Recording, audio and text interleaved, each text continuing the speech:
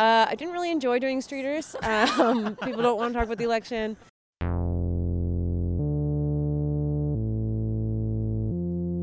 I didn't take the fish from the goddamn water. The fishermen of the British Isles who came to Newfoundland during the summer months was codfish and people. The problem of survival. The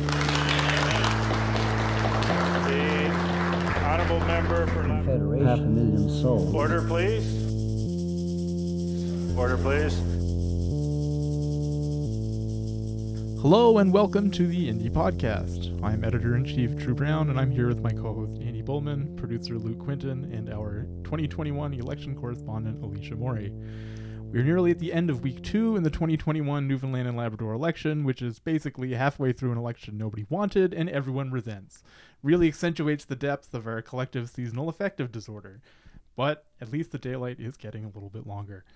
We've got a great show lined up for this episode. We'll be talking with Alicia Morey about her second week covering the campaign. Andie and Luke went out yesterday to hear how some of you really feel about this winter election, so we'll be playing some of those. And last but not least, Andie and I will be talking with provincial NDP leader Alison Coffin about where the party's been since 2019 and where it might be going. But first, Andie, what is going on? Okay, we'll start internationally. We'll do a roundup. Joe Biden signs executive order on climate change, oil and gas extraction to be paused, wind energy expanded. So normally this would make me feel very cautiously optimistic. However, I think that feeling has died from me. So. Oh, okay. Yeah. Well, yeah, no, that's fair. I mean, I'm in the same boat. I'm more like cautiously pessimistic, I guess, as a general orientation.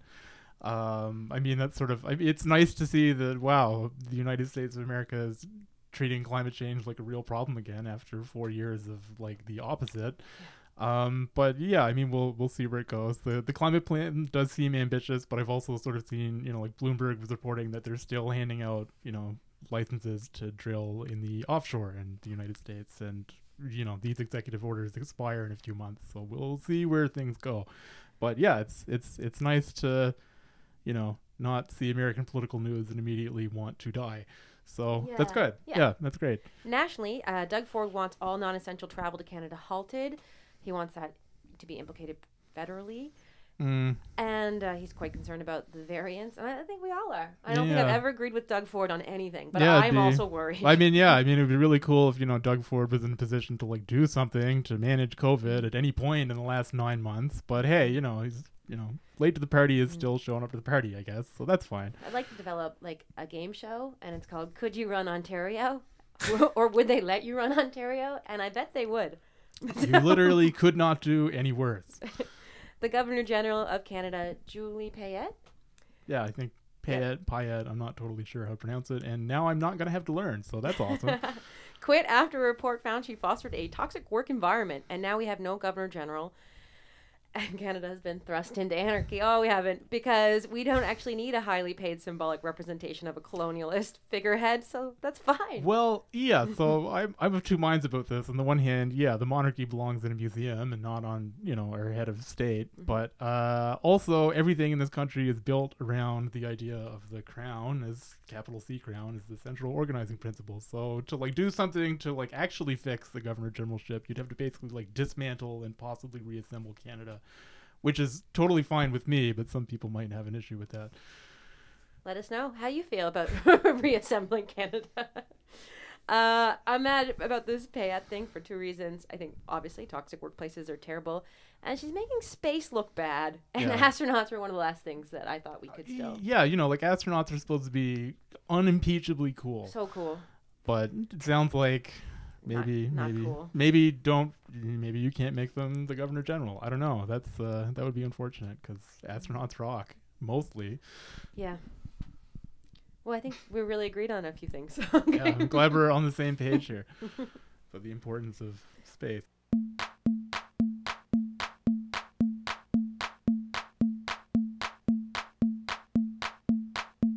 This election feels like it's been going on for decades now. Mm-hmm. It's our second week. Mm-hmm. One of the big issues this past week has been bullying claims, parachute candidates quitting then not quitting. That's what I've written down. Yeah, this is the week where everyone finalizes their candidate list. Some of the candidates were not prepared to finalize it, I guess, and then they did anyway because this is how far things have advanced. Josh Nolan, the PC candidate for Cartwright-Lonzo-Claire, announced he was running for the PCs in that district, and then announced that he was stepping down for the PCs in that district because a Liberal candidate was being bullied, and he thought it would be hypocritical to participate in an election with bullying. Yes. And then Ches Crosby didn't know anything about it, and the campaign manager convinced Joshua Nolan to stay on. So he was basically an anti-bullying stance, and then was bullied back into. Well, yeah, I mean, if we're taking the super liberal definition of bullying to include literally anybody says something to you that does not conform to like your immediate desire in that moment, then yes, he was bullied back into the race. Although, I think we've entered a real phase where like we've completely cheapened and maybe even destroyed the definition of bullying in any political meaningful sense. So cool, really good. It's great.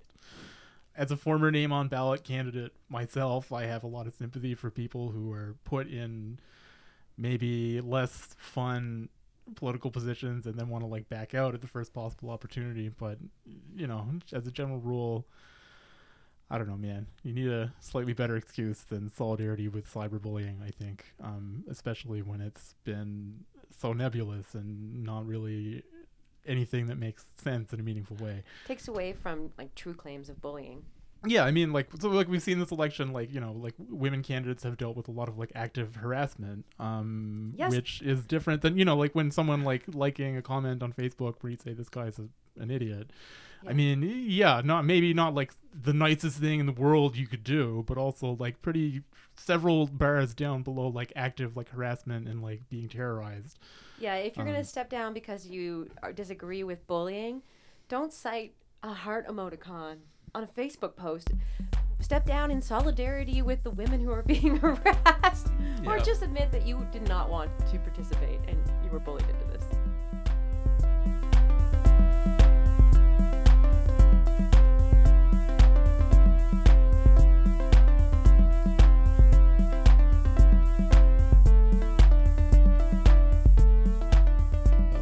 How's it going? It's going pretty well. Thanks for having me. Oh, no problem. How's week 2 of the campaign going? Week 2, it has felt like decades. I'm just realizing some of the things I'm going to talk about happened just on Friday, which seems like an eternity ago. Oh, wow. But I guess we could dive into the criticism of the parachute candidate. So that was Devin Ryan in Torn Gap Mountains. Mm-hmm. And he's not from the district. He's admitted that he's never visited the district. Mm-hmm. So there was a lot of blowback about that on social media and led to what is referred to as bullying, depending on your definition. And that's because that region has a big indigenous population who would like to be represented. Yeah. Or, like at least like somebody who lives in like a remote Labrador district, very specific needs to that district, you would hope that somebody representing you would at least be aware of the basic geography of the district, let alone the other stuff. I mean, it is a fair criticism, I think. Maybe people should be nicer in expressing it, sure, but I think the fundamental point stands. So absolutely. And it's kind of brought into question, like, what is the value of running candidates in districts, like, for the sake of running a full slate? Just to have somebody on the ballot. Yeah. So that's something I'm going to be exploring today. Excellent. A bit more, talking to some political science professors.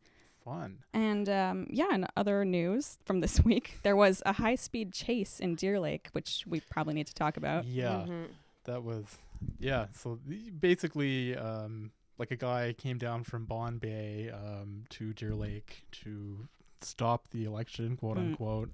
They found, I think, 35 knives? 36 knives. 36 knives in the guy's car, which is a lot of knives. Too many knives, actually. Definitely too many knives. Way too many knives. Yeah. to have around you. Yeah. It's kind of ambiguous who he was targeting, and both the progressive conservatives and liberals made kind of conflicting statements about it.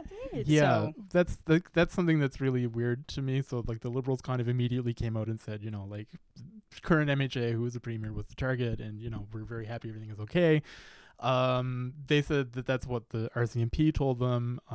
The RCMP said yesterday that they don't think there was a specific target other than just like everybody was a target, and they did in fact arrest this individual outside the office of the PC candidate. And that party said, after talking to the police, they were satisfied that like nobody in particular was a target. So it's a really weird situation. I mean, was it trying to get sort of strange sympathy votes?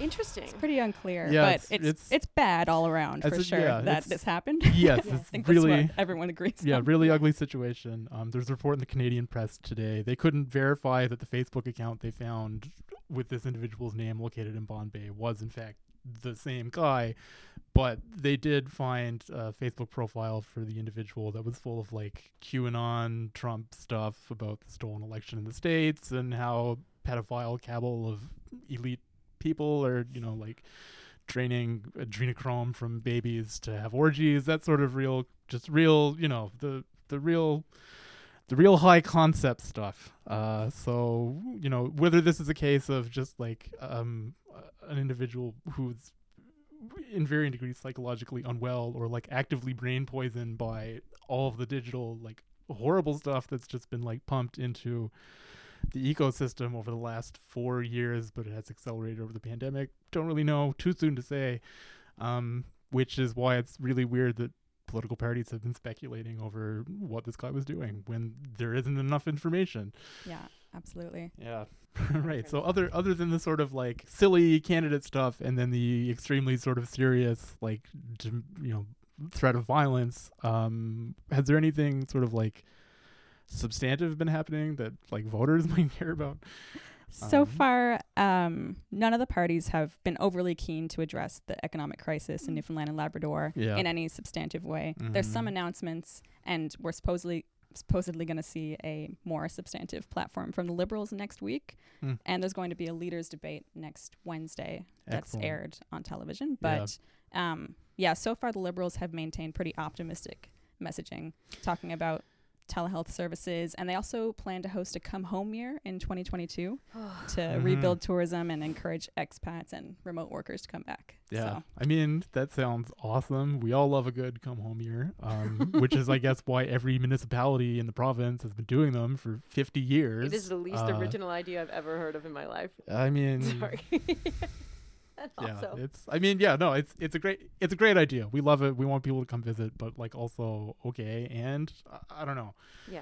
And just not the time to be planning a party, Yeah, let's get the vaccine. Let's all get vaccinated first, and then we can see. Yes, I would have loved to see like a detailed vaccination plan instead of this party plan. Yeah. We'll see next week if we get something like that. As for the PCs, Ches Crosby has been making some statements about reassessing agreements with the federal government on issues like equalization payments. But at the same time, he's announced payroll tax cuts. So it's also not entirely clear what their economic plan really is. But maybe we'll see in the coming days. Yeah, I mean, I find it really strange. The PC announcement about like federal relationships is really funny, frankly, because it's sort of like on the one hand it's like, we need all the stuff from Ottawa, we need to fix equalization, we need them to give us a bailout, we need them to support oil and gas, we need them to like fix Muskrat Falls, but also I'm going to tell them to fuck off because we need to stand up to Ottawa at the same time as we desperately need them to help us. So it's a little bit like, okay, so like which one is it? I mean, I think it's fair to take issue maybe with the Liberal approach of like, we're best friends with Ottawa, so they'll do what we say, because that doesn't quite seem to be the case here. But yeah, I think the idea that like it'll get better if we like are meaner to Ottawa, I don't know. Anyway, it's hopefully we can get Chet's in here because I really want to ask him about that specifically. But we'll see how that goes. As for the NDP, they made an announcement that they're planning to increase the minimum wage to $15 an hour by 2022. But at the same time, they've promised to remove the 3% tax on small businesses. So, and that's how small businesses will be able to survive paying people $15 an hour is because of saving money on tax cuts. I think that's the idea. Yeah, I think with that's the messaging. That's the implication for sure. Yeah. I mean, sure. Yeah. Sounds good. Sounds like that could work. Maybe we'll find out later when we talk to Alison Coffin, I suppose. Yeah. Beyond that, the deadline to vote by mail is February 2nd. You can do that on the Elections NL website. and you can register online with your name and address, and you need to have a picture of some form of ID or 2 forms showing your full name and your current address. Nice. So, PSA. Yes, that's Yeah, definitely a great PSA. that is a good PSA. I think I'm still going to do the traditional in-person voting because You want that selfie? yeah, well, no, I'm not gonna. I have some specific messages to spoil my ballot with, I think. So I believe in doing that in person. They will have COVID distancing measures in place on election day itself. So Excellent. Yeah, I'm sure it'll be fairly safe to go to the school gym and vote. But I mean, who knows? We'll see what happens in the next 2 weeks. Yeah.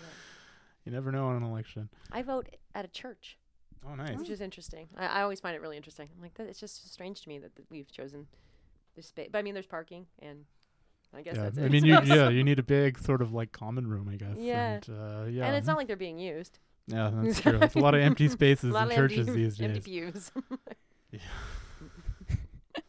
yeah, that's the main roundup, I would say, of this week in provincial politics. Awesome. Yeah. Excellent.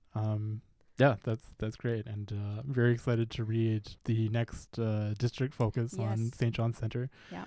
As well as the piece about the value of parachute candidates in the full slate. I think Yeah, that'll that's be going to really be a cool. great piece. I'm really excited for that, too. Yeah, the Mount Sligo profile was excellent, and I think went over super well. So I'm really excited to see what people have to say in St. John's Centre. Yeah, definitely. All right, thank you so much. Thank you.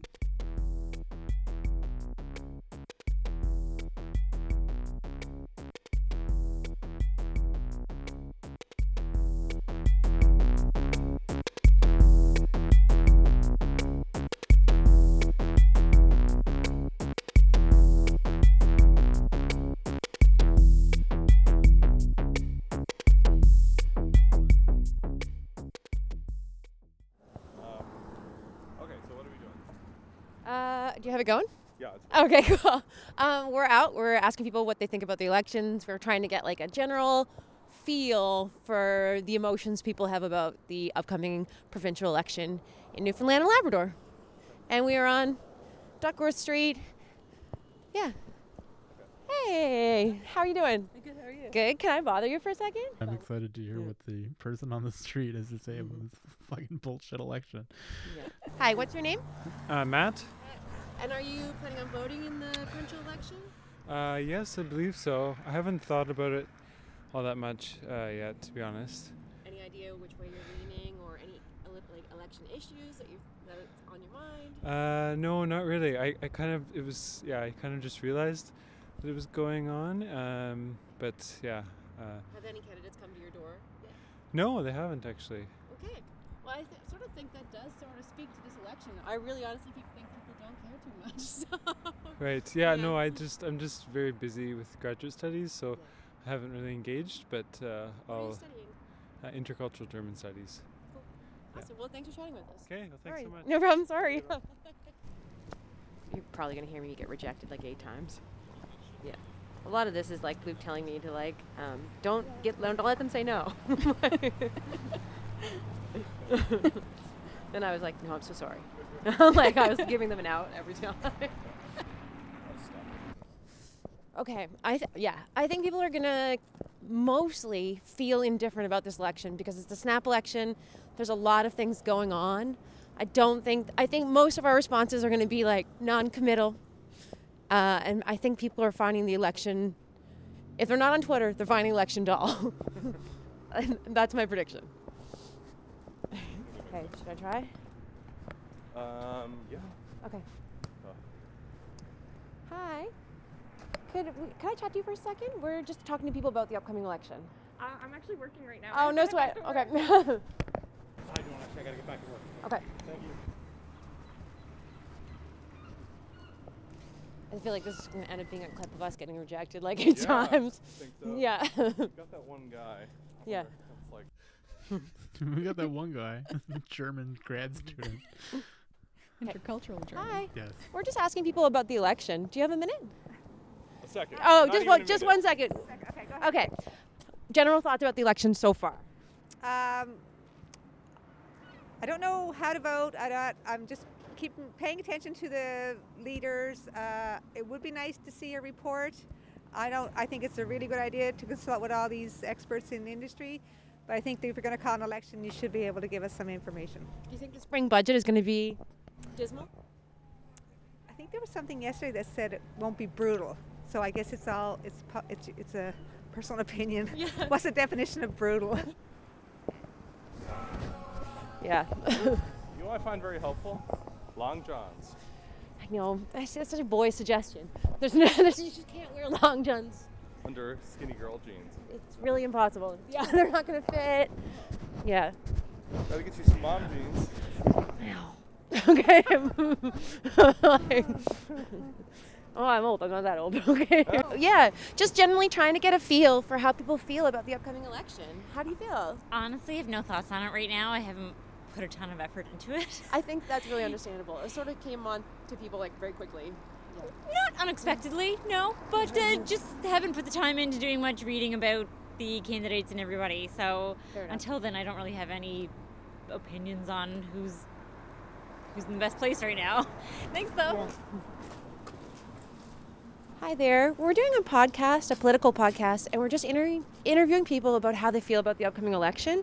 Would it be okay? Like, do you have some thoughts? Is that going to be on TV or not like that? No, is it? no. Okay, yeah, sure, go ahead. Okay, cool. First of all, you work for Alison, Coffin, so. Okay, that's okay, I think, right? Is it? I mean, yeah, she can say something. Okay, what's your name? Lisa. Lisa. Okay, how do you feel about the upcoming election?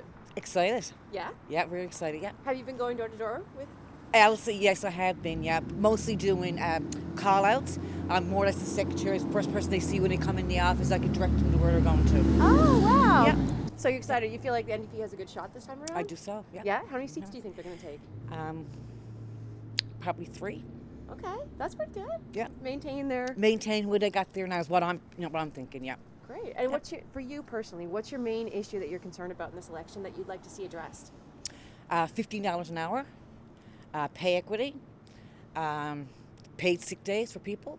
We're going through really trying times here now, and when people, are out of work and they don't get paid, they suffer, and they should be out there. That's most of my issues are there.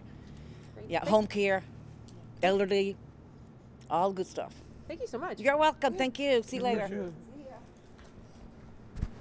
That's good. So this is a super directional mic. Point it at her. Yeah. When you're asking a question, point it at you. Okay. Back and forth, yeah. Okay.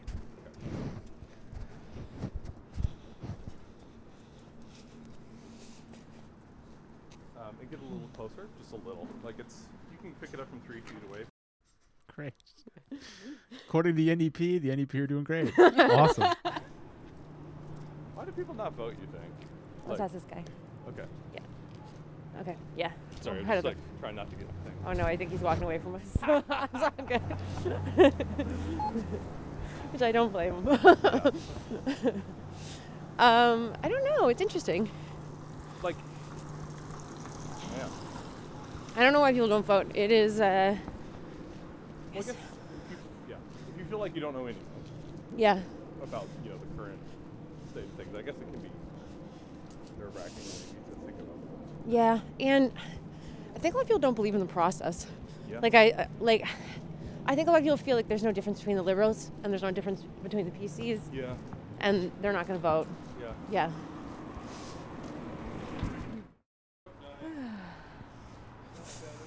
Where are you gonna go? I'm gonna go this way. Okay. Are you okay to take this? Yeah. Awesome. Okay, I think I got enough stuff. Maybe. Do you want to say something? Yeah. I didn't really enjoy doing streeters. People don't want to talk about the election. They don't care. It's cold. Kind of get it. I guess I'm done. Okay. Great.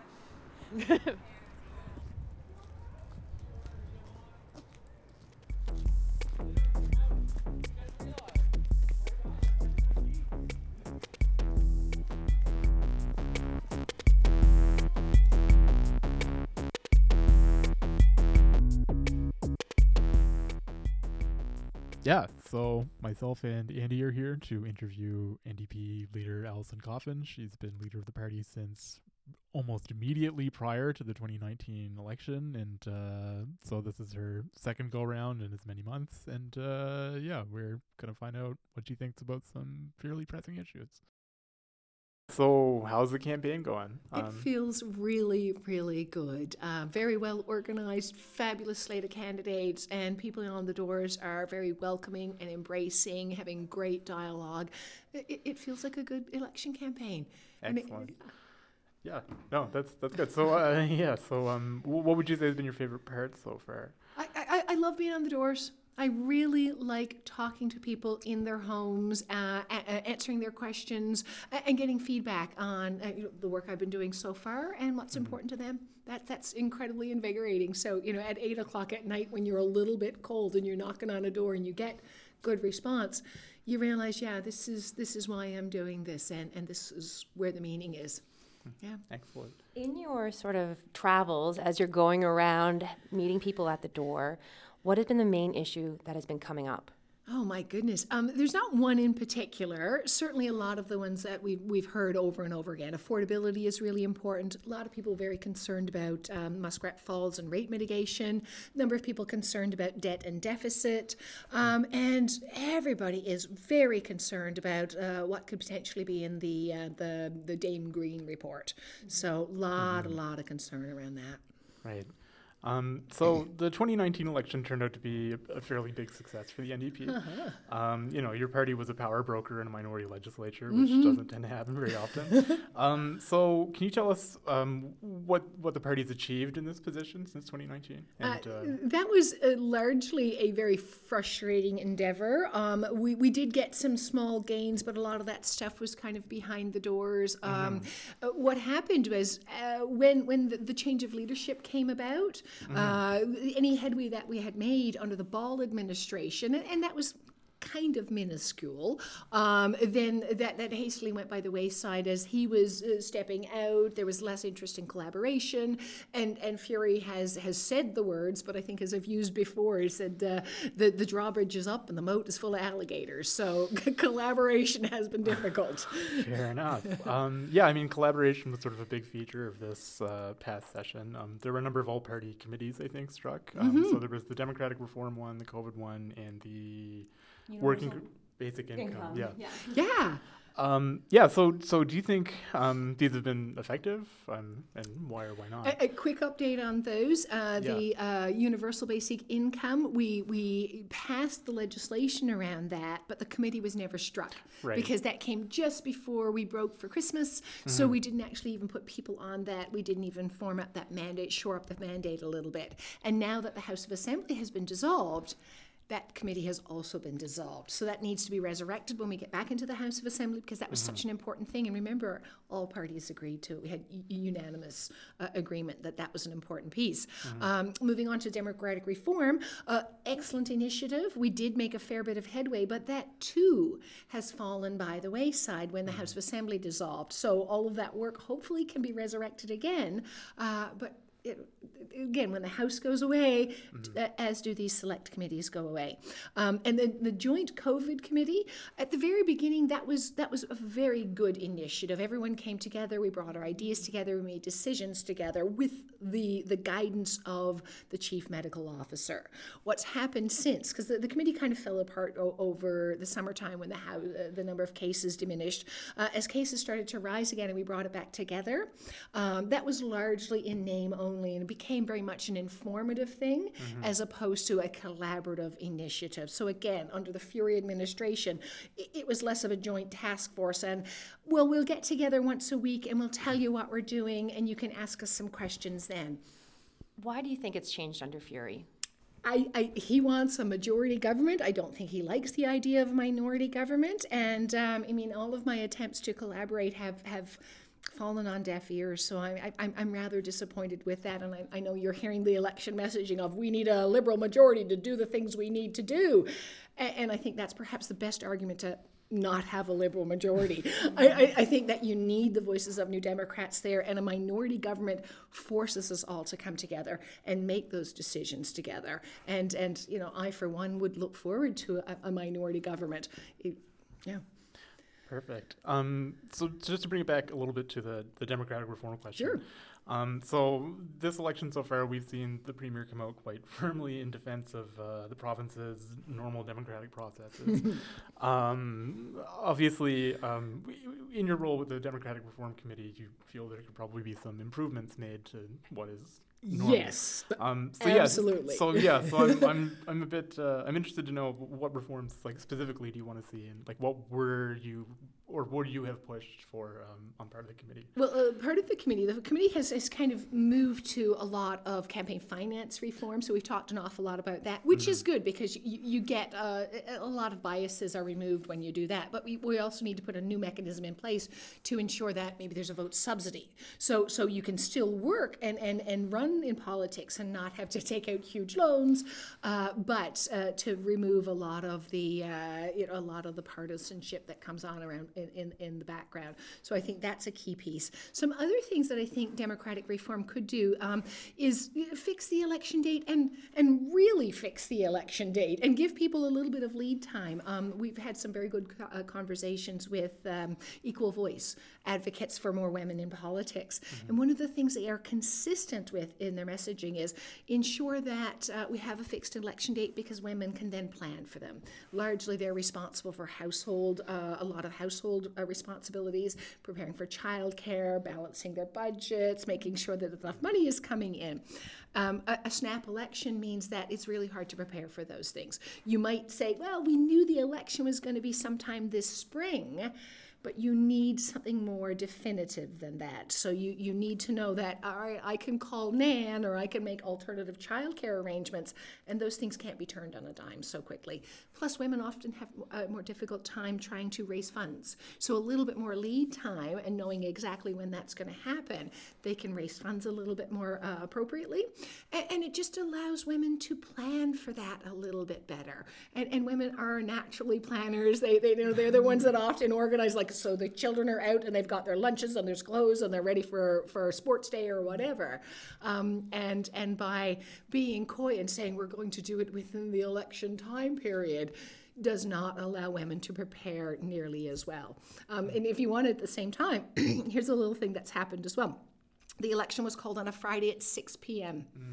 So that means that we have a weekend and then another weekend as we are trying to get candidates. So you have 2 weekends where it's often difficult to do a lot of preparation, plus a lot of campaigning happens on the weekends. So by having the election on a Saturday, you've actually decreased the campaign time. So we're kind of stacking the odds a little bit towards the people who've actually called that election. So there's a great many reforms that could make the democratic process a little bit more democratic, for sure. Yeah, definitely.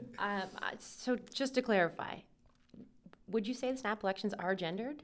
I think that's a reasonable statement to make. Absolutely, it certainly biases a lot of the candidates towards being male. Absolutely. I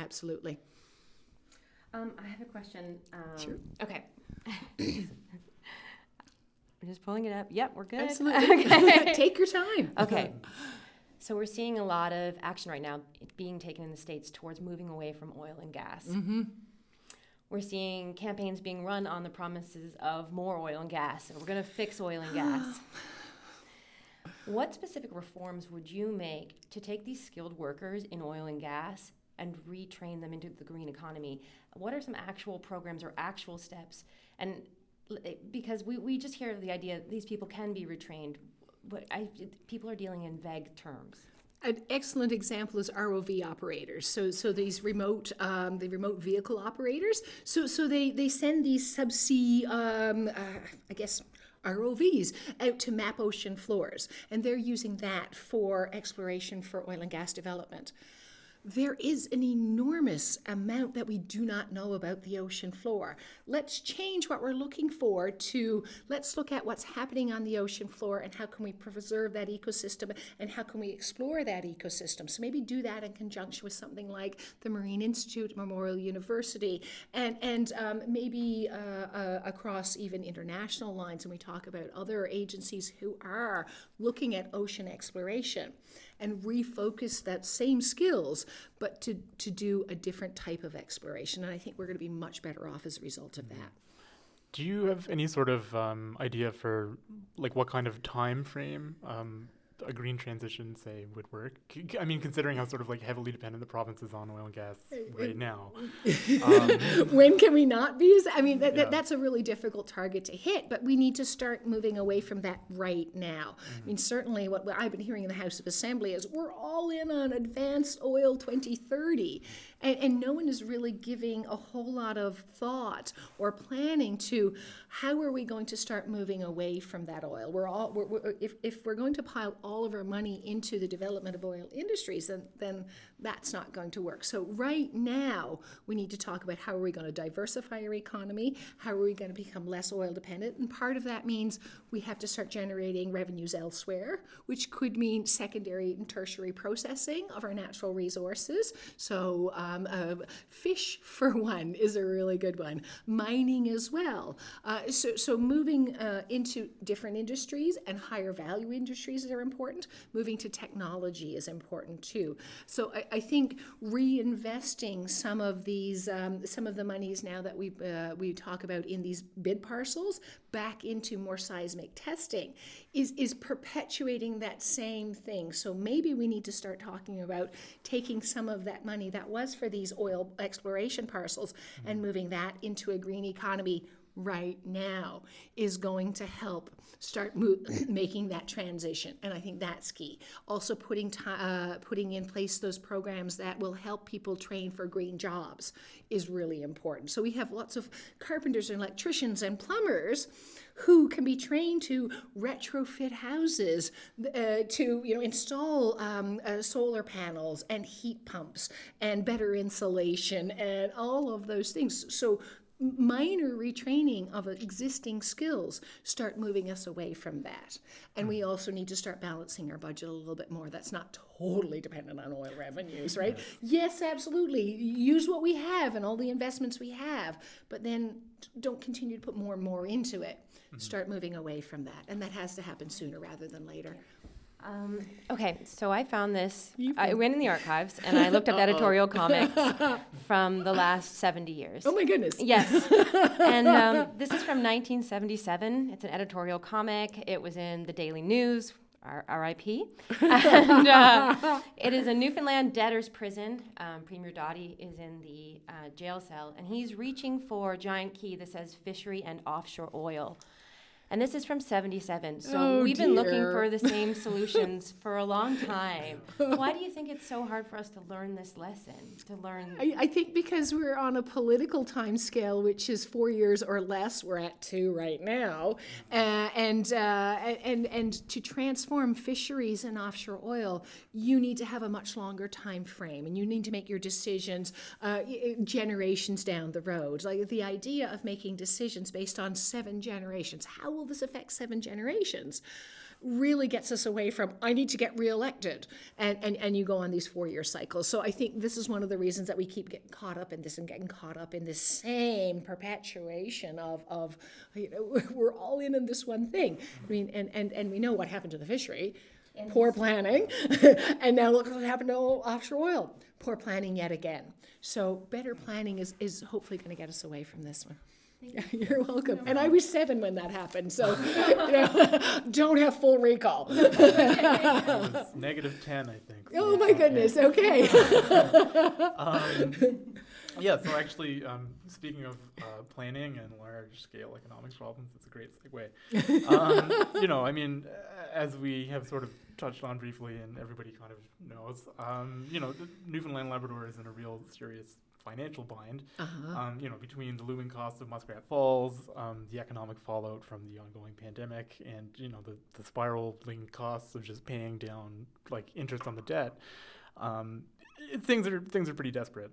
I mean, you've obviously sort of expressed some, I think, merited skepticism of the Moya Green report and the Premier's Economic Recovery Task Force. Just a little bit. Right. But, I mean, at the same time, the question's sort of okay, so if we're sort of skeptical of that process, then what would be the NDP's alternative vision for economic recovery in the province? Well, let's put the people at the table who are actually going to be involved in the recovery. I think there was not an MHA on the PERT. Not one. And we are the people who are going to be ultimately responsible for that. And we are the ones who are most connected to our constituents. So it's kind of important to have perhaps at least one MHA in that process, but engage the people more. I mean, we're hearing this is cloaked in secrecy and decisions made by a hand-picked team that arguably does not represent everyday people. I mean, yes, it comes from across a broad range of individuals, and there's a great deal of expertise there.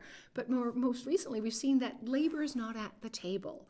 And we've heard folks like Nate saying we were consulted, and I mean, to use that word incredibly, incredibly gently, they were essentially told what was about to happen.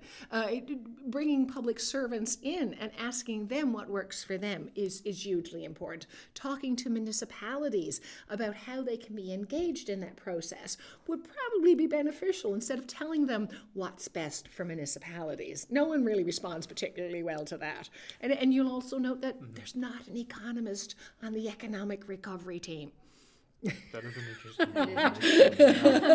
point. I mean, I guess the Premier's counter-argument has basically been the task force is just going to produce recommendations, which will then be debated in the House of Assembly. So that, I guess, is sort of where the ultimate responsibility lies.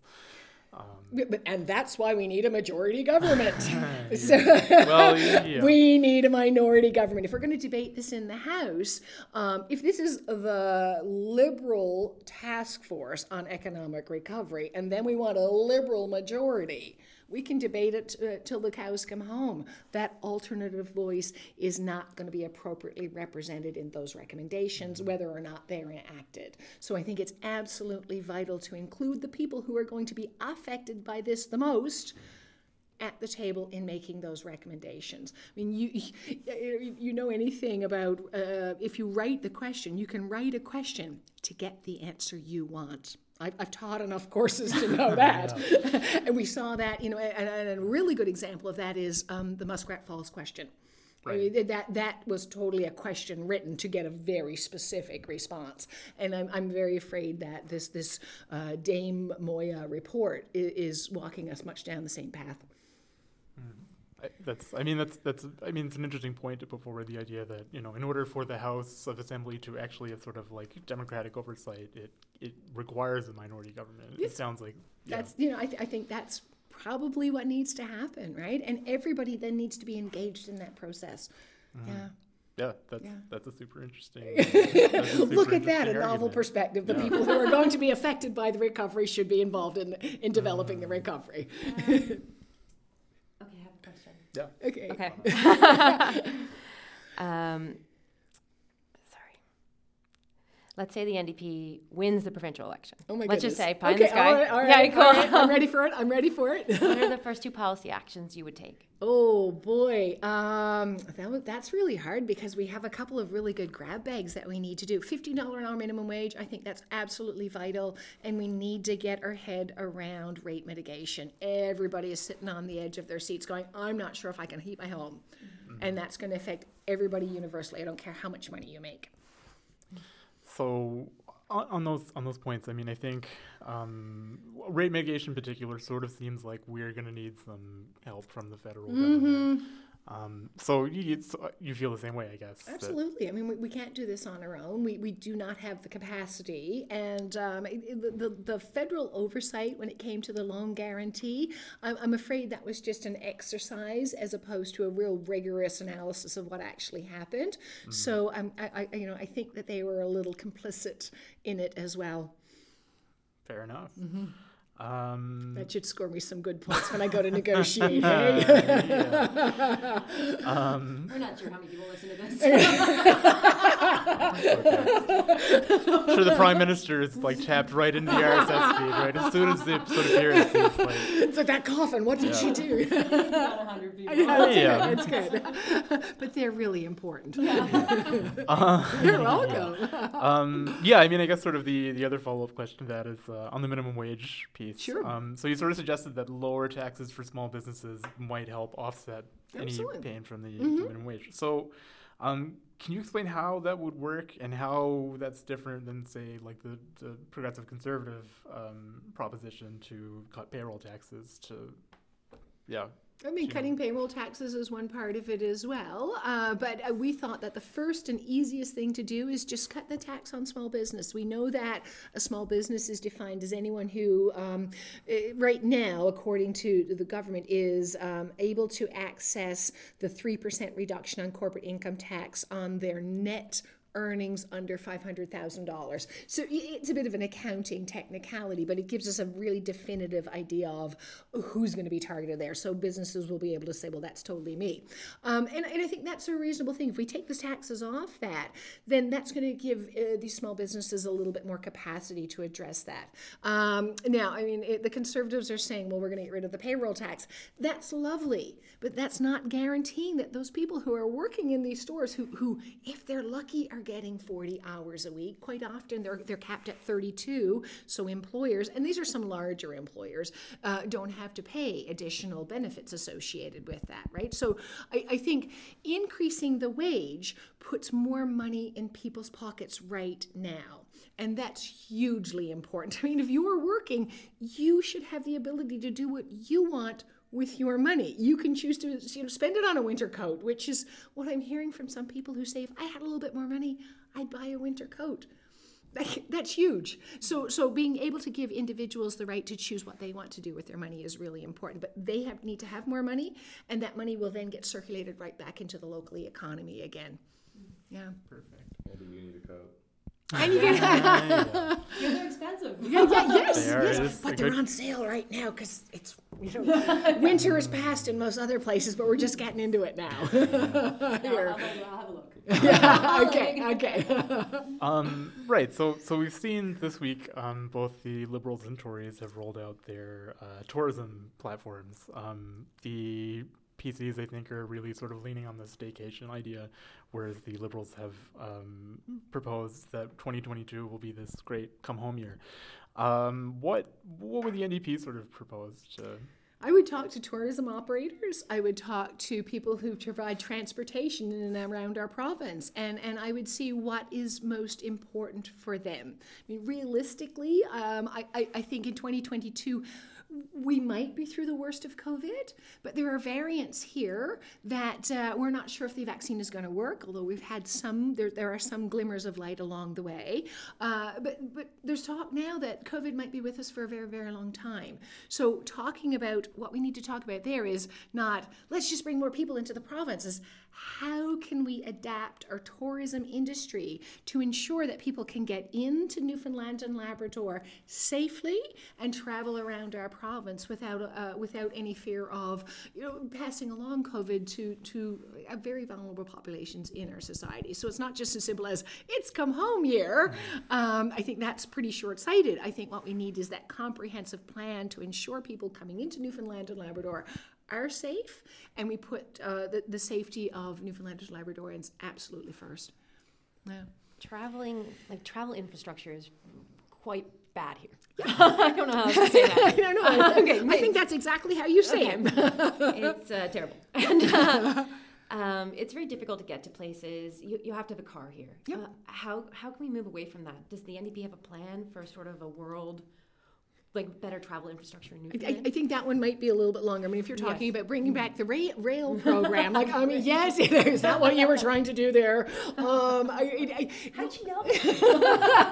I mean, listen, like the Newfoundland Needs Trains account is... It's our favorite account. Oh, really? It's really... Okay. There's some real Jeep-seated influencing it's been doing online. I mean, I've heard that echoed again and again and again. And I mean, we're not going to be able to just like, hey, well, we got the roadbed when we could just put trains on top of it, because trains are so much more modern now, and they need much more infrastructure to install that. That needs to be more of the 10-year plan. And so we can say that. But I mean, we do need ferry service, because going to Fogo Island or going to Francois or going anywhere should be easy and accessible. So let's have good signage, and you are 100 kilometers from the ferry. Go get yourself a snack. There's going to be a washroom when you get there. And by the way, if you want to catch the Fogo ferry, make sure you're in the lineup and don't let anyone pass you on the Gander Bay Highway. Because you've been there, right? Yeah. Yes, I have. Right. So on the note of a 10-year plan, what does Newfoundland and Labrador look like 10 years from now, in your view? People are being paid a living wage. We have access to childcare that is affordable for everyone. What else looks good in Newfoundland and Labrador? We've got our revenues and expenditures sorted out. Our economy is generating revenue from a diverse number of industries, so we don't have all our eggs in the offshore oil basket. We are more technologically advanced. We have good roads. People want to come here to visit. Houses are affordable. Our population is growing, is increasing. People are having babies and staying in Newfoundland. I'm going to show you another. Oh my goodness! Okay. Oh my goodness! You did way more homework before you came here, didn't you? Yeah. Well, this is from '96, oh, and okay. I'm just going to describe it. There's a giant bus that says "Vote Liberal." There's a van that says "Vote PC," and there's a tricycle that says "Vote NDP." And this is from '96. Yeah, 96. Yeah. All right. I have a minivan now. Yeah, that's good. To me, this could have been printed in 2019. Because the NDP party has not made giant inroads. What do you think is stopping voters from? It's red or blue in this province. What's the? I think they haven't seen or haven't been able to really see themselves embodied in New Democratic policy. And I think in the last year and a half, with myself and Jim Dinn and Jordan Brown, we've really made great strides in showing people what New Democrats do stand for. We've built on what everyone else has been doing, all of our predecessors. And I think our message has started to resonate in a much greater way all across Newfoundland and Labrador. People are talking about the issues that are important to us. People are being able to see themselves embodied in our policies. And that's a huge thing for us, absolutely. We were saying on the walk down here that it seems like a lot of the parties aren't interested in engaging the youth vote. Often campaigns start in senior citizen homes. The debate is on television, but it's not on a university campus. On Prince Edward Island, they debate at a brewery. Oh, there's a fun time. I bet the debates are a little bit more rowdy, aren't they? They're quite lively. And the youth turnout to the debate is huge. Yeah, fantastic. And they open it up to questions. Yeah. And it's really exciting. You watch 18-year-olds ask questions. They're engaged in the process. Yeah. What has the NDP been doing to engage the youth vote?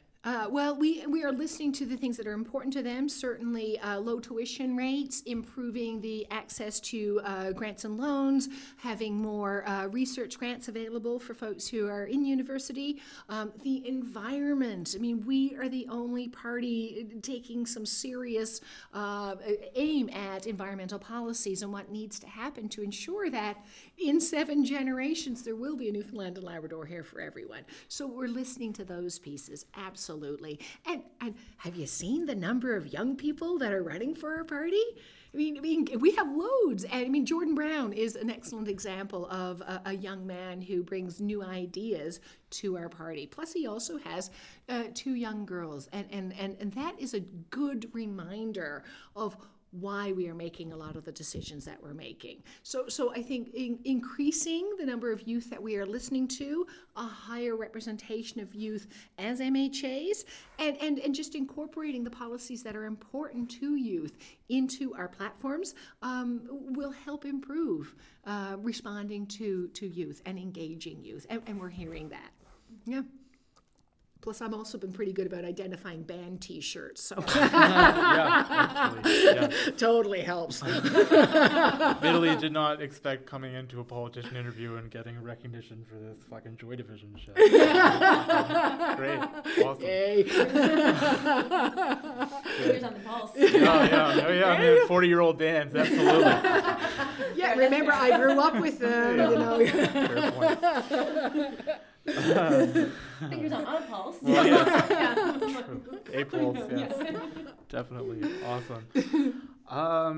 Yeah, I mean, I think that was basically all the main stuff that I sort of wanted to ask I think about. we've got some. I think we got some fringe stuff there too. Hey, yeah. Can I just shoot you a couple random questions? Yeah. Awesome. Okay, this is unfiltered Alison. Come on. Okay. Yeah. All right. Favorite pop singer? Oh my goodness. These are hard questions. I don't know if I have a favorite. I'm not good with favorites because that's often a timely thing, right? Right. So I'm sorry. Pop singer you'd most like to see in concert? I'm going to go see Jody Richardson tonight, and he's doing a Stones tribute. Does that count? I would say it doesn't count. I've been so removed from music for such a long time. I've been like self-flagellating. You need to listen to good music again. Would you consider getting on TikTok? Yes, absolutely. I hear that's a good time. And I did do a TikTok video. I was the guy on the skateboard with the cranberry. Yes. Okay, so I did a little Alison twist on that, and I am skating in my hockey gear and taking swigs of purity syrup. Okay. So you can check that out you're at taking TikTok. it, you're talking. I know, I'm taking it and I'm talking. Do you think purity is going to give you the same sort of lifetime You supply know, of I'm not syrup sure if I need that much sugar in my life. Yeah. Fair point. For me, purity syrup is always a Christmas treat, right? Yeah.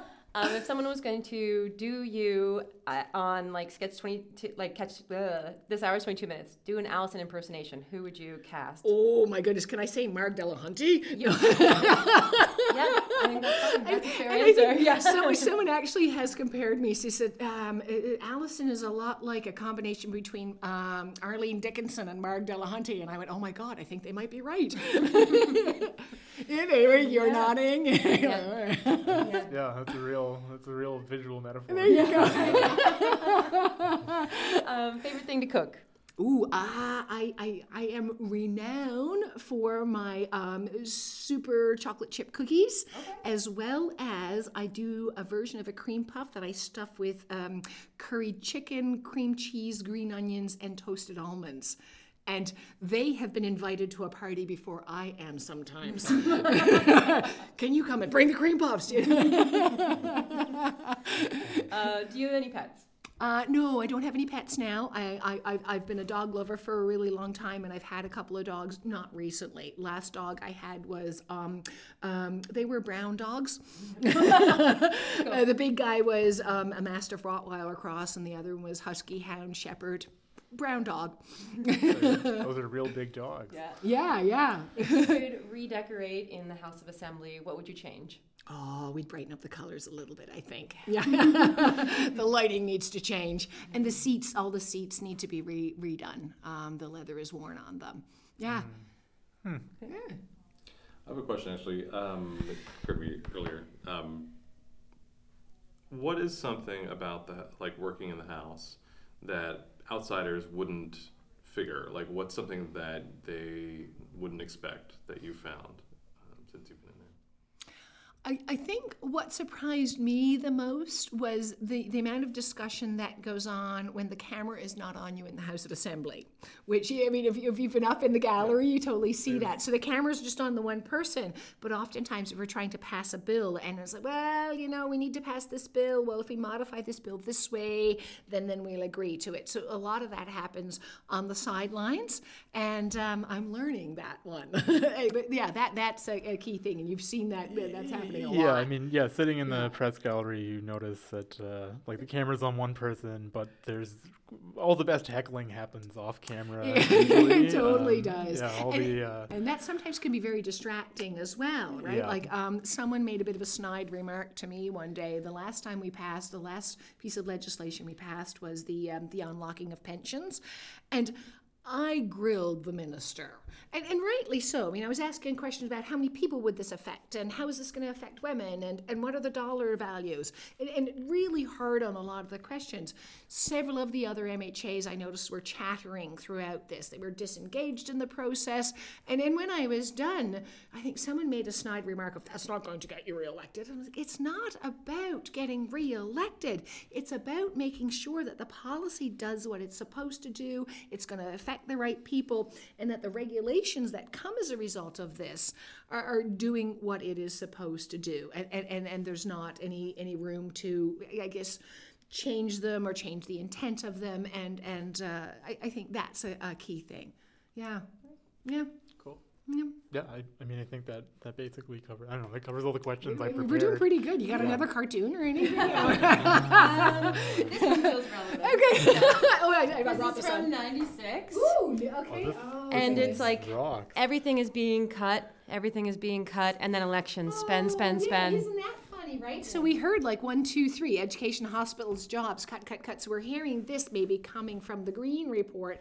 Were either one of you doing one of the tallies on the number of announcements that we got right before and the lead up to Ritro? Yeah, I think it was about. I think it was like 33 press releases in like the 36. Yeah, in the 36 hours before the election. There you go. Yeah. Right. Yeah. Depressing. It rather is, right? So it's like, on one hand, we know that we need to reform how we spend and what we spend on. It doesn't necessarily mean cuts. It just means making slightly different choices and deciding to put your money here as opposed to over in this particular area. And then, these election promises keep rolling out. And yeah, for anyone who's just listening by the wayside, I can imagine that they're conflicted with the message for sure. So it's good that you guys are doing tallies like, okay, let's get the counter going, right? Yeah, for sure. The rest are not as relevant to the situation. I more just liked them. Yeah. And this guy, Kevin Tobin, I actually play hockey with, so. I'm trying to find him for an article. Oh, really? Okay, I'm not sure if I can track him down for you, but yeah, I totally know him, and he's done our hockey T-shirts, which is kind of fun, right? Yeah. I am a big Kevin Tobin fan. I grew up reading these cartoons. Awesome. Yeah, it's great stuff. I mean, the first view I've gotten of me, I'm like, oh, not bad. All right. Yeah, do you keep them? I have some of them, and some like, we're not going to show her. I don't mind. I mean, I'm the first one to embrace satire, right? I just love it. Yeah, it's good. Excellent. If I can't take a joke, then you probably shouldn't be a politician. Yeah, that seems to be a running theme in this campaign so far. Oh, goodness. All right. So is it time to go make shawarma? I think it's time. Excellent. Thank you so much for sitting down to talk with us. This has been pretty enlightening, I think. So, yeah, awesome. Yeah, there's lots of things that some of your answers really surprised me. Good. Yeah. Excellent. Yeah, absolutely. And the NDP are taking the wheels off the bike, right? We're taking the training wheels off the bike. Totally. I think now you're an ATV. Absolutely. Yeah. I can go up hills. Thanks so much for coming and having this candid conversation. I mean, I like this. It's casual and it's enjoyable, and that's where you get those interesting little nuggets for sure. Perfect. Right. Awesome. Thank you so much. Thank you. Yeah. All right. Dudley, here you go. Yes.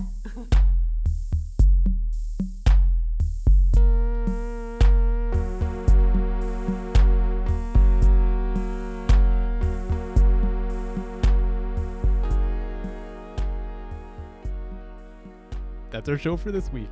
We'll be back again with more election coverage in another 7-ish days. But in the meantime, there's lots of great stuff right now at theindependent.ca, like Alicia Mori's campaign coverage, including her Mount Scio profile and her coverage of the provincial economy, and probably a few other pieces by the time this episode gets released. Jess Puttister's coverage of St. John's City Council, which met for an epic 17 minutes this week. Whoa, you guys, really earning that money. Well, to be fair, I don't think they're actually paid that much. Which may be part of the problem. Who knows? And, I had some nice things to say about the election, which is not something I normally do. I actually sat down and was deliberately, I'm going to find some positives to this fucking trash fire. And it was a short list, but I did find it. And so you can check that out on the website. Also, The Independent is 100% funded by donations from its readers. If you enjoyed this program or any of our work and would like to see more like it, you can donate at theindependent.ca. There should be an option to click support somewhere. Hopefully, we're redesigning the website, so we'll make sure that that's a priority.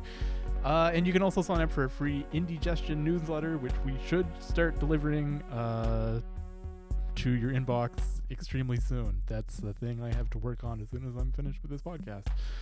That's our show, and we'll see you again next week.